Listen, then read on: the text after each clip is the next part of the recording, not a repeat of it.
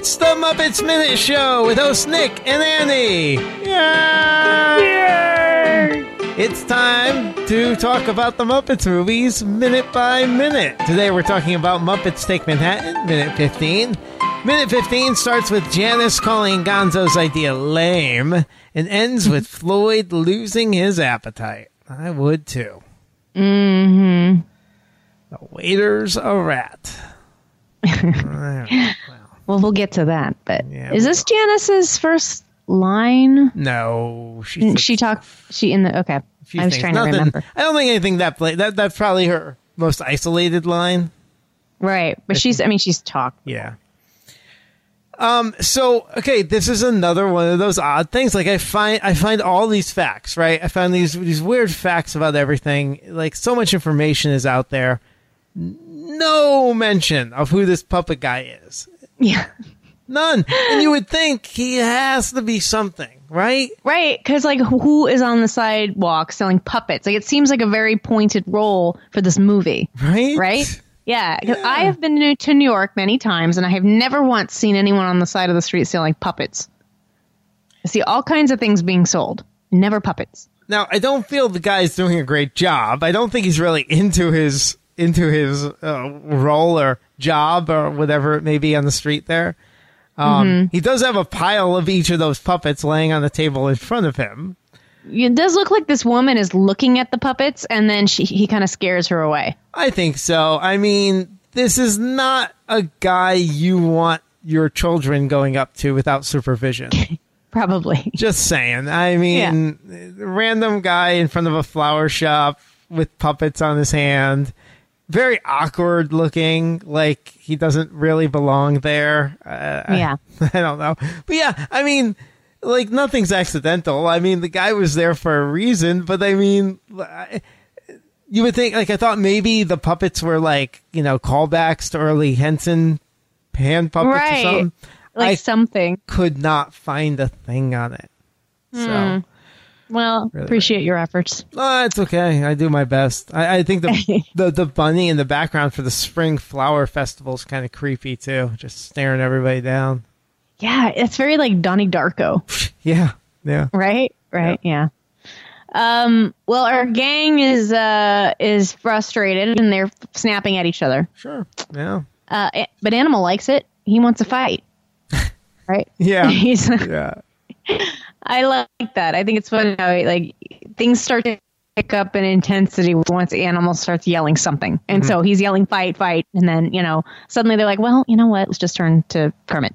It doesn't really go so well. No, I mean Kermit's fed up. He's at that point. We're only 15 minutes in and he's already at that point of the movie where he's like, nah, get off my back.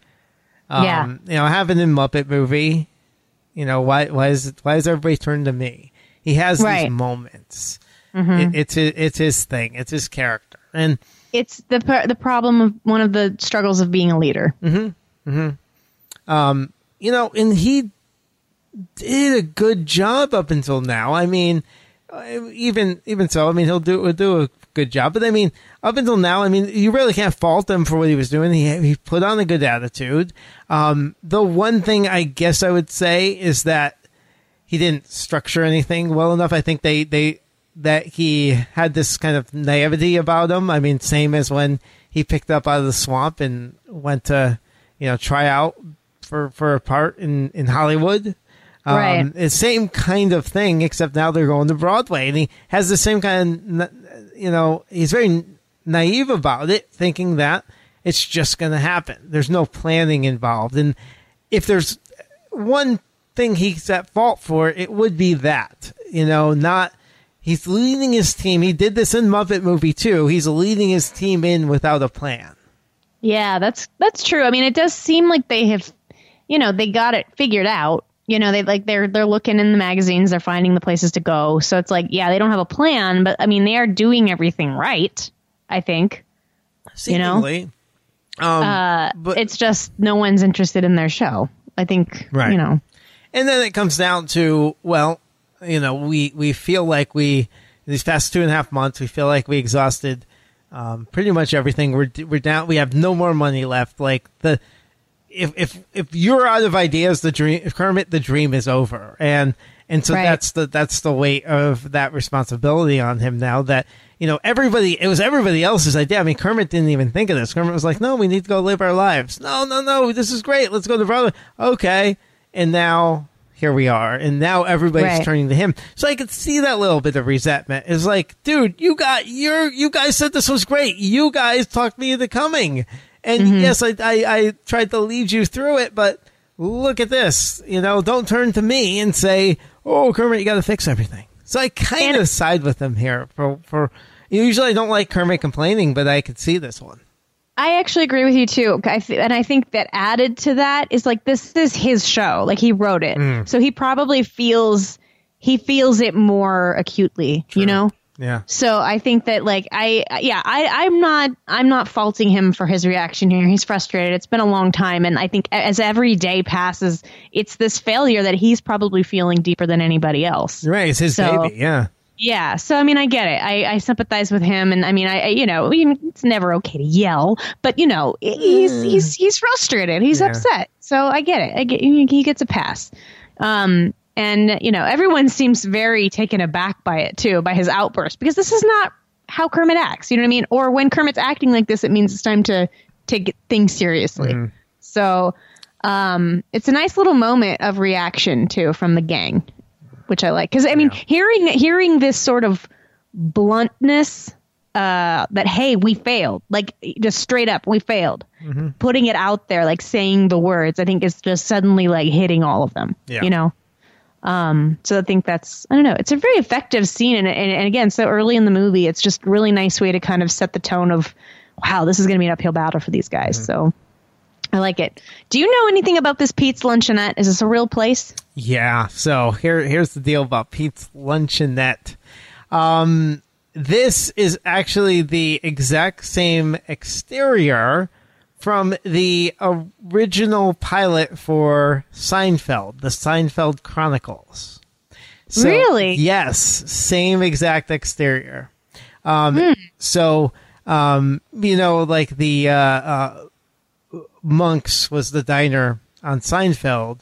I actually couldn't tell if it was called Monk's in the pilot, but if you remember, like if you ever watched the pilot or I think the first few episodes might have been called the Seinfeld Chronicles. Yeah.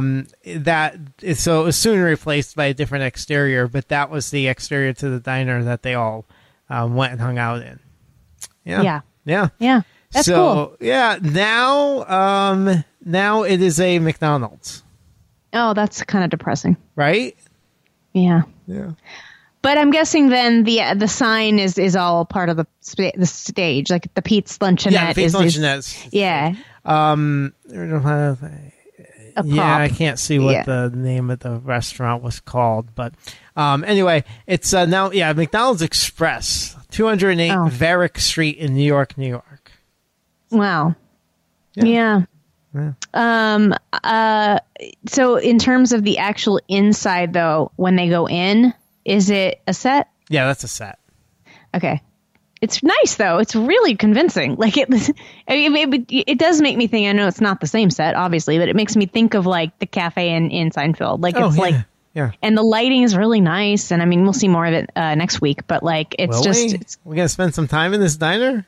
I think so. Even the nice little sign you can see backwards, kind of there in the window. Yeah. It's just and it's just really nice details. I like it. And then we get our first. I gotta say this joke is pretty funny when when Kermit says we have to eat, and then Gonzo says, "Why start now?" Yeah. Is that like a kind of a joke that like they're Muppets, they don't eat?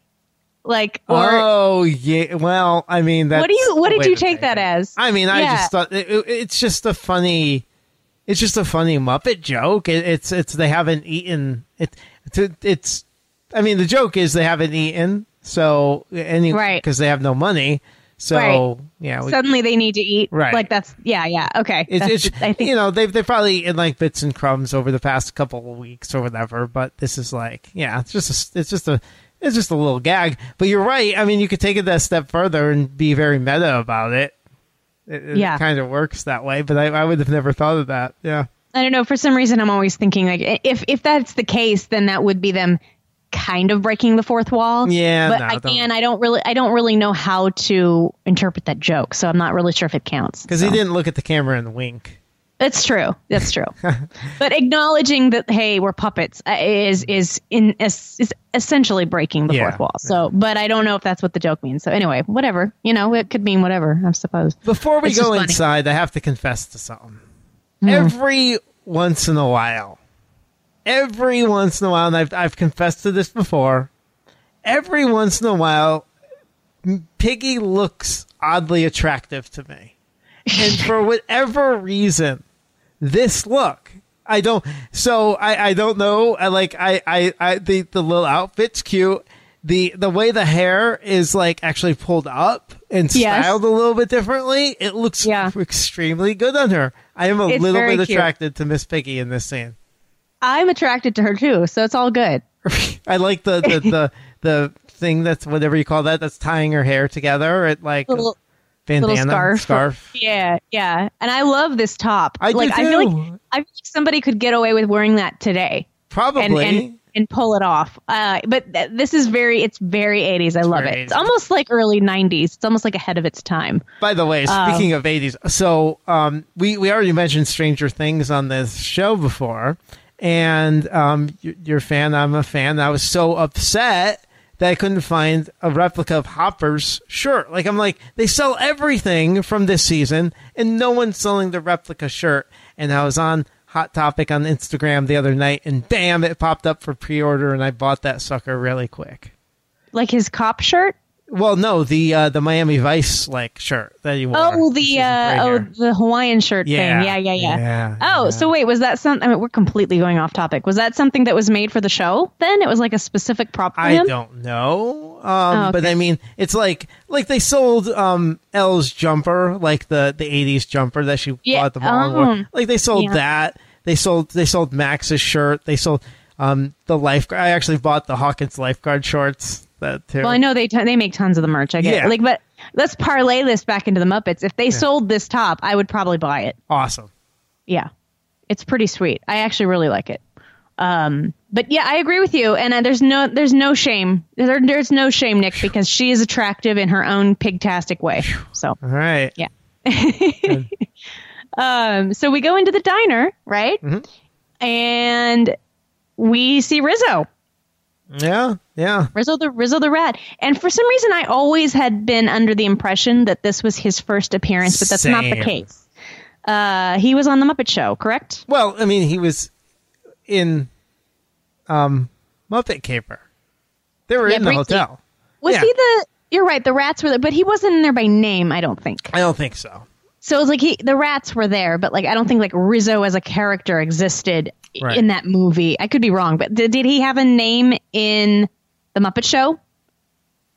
Was he Rizzo or was he just a rat? I'm wondering when he got his name, because I feel like this is the first time we hear Rizzo. That's a good question. I was gonna talk more about him in later minutes. I didn't do all my research on Rizzo. Oh, that's fine. I didn't do any either, so we have time.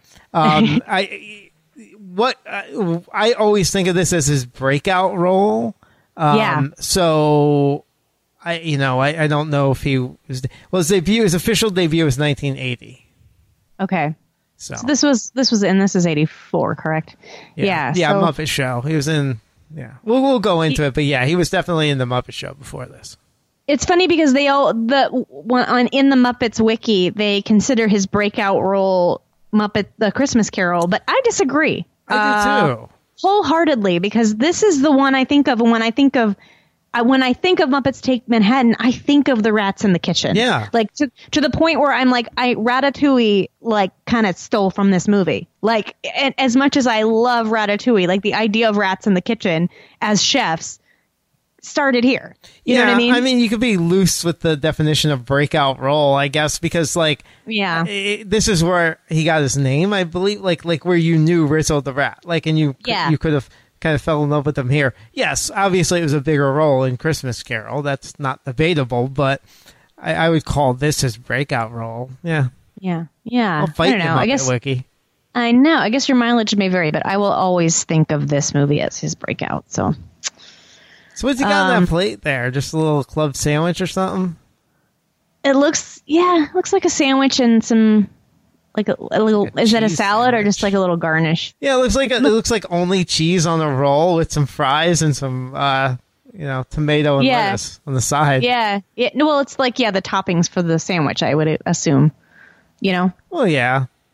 Like how you would, when you go to a diner, that's how they would give a burger. I always thought it was weird when they put the toppings on the side. Ask me if I want them, like if I want them, they're going on the burger. If I don't want them, why are you wasting them on the side of my plate?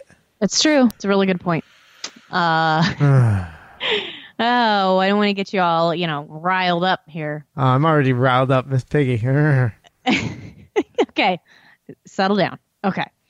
That's all I have for this minute, Nick. Yeah, I mean, introduction to the diner, and we got the rat. Next week we'll be diving in more into this to see what this diner's all about. See if this pans out for the Muppets. If they find some food. But we'll be waiting all weekend to find out. But in the meantime, you guys can go to MuppetsMinute.com. Fish around there. We got some cool links there. We got some photos that I dug up in my research and things like that. Probably even more about this weird diner, because I think I had plenty more in the notes that would probably bore you if we talked about it. But if you want to read about it, knock yourself out.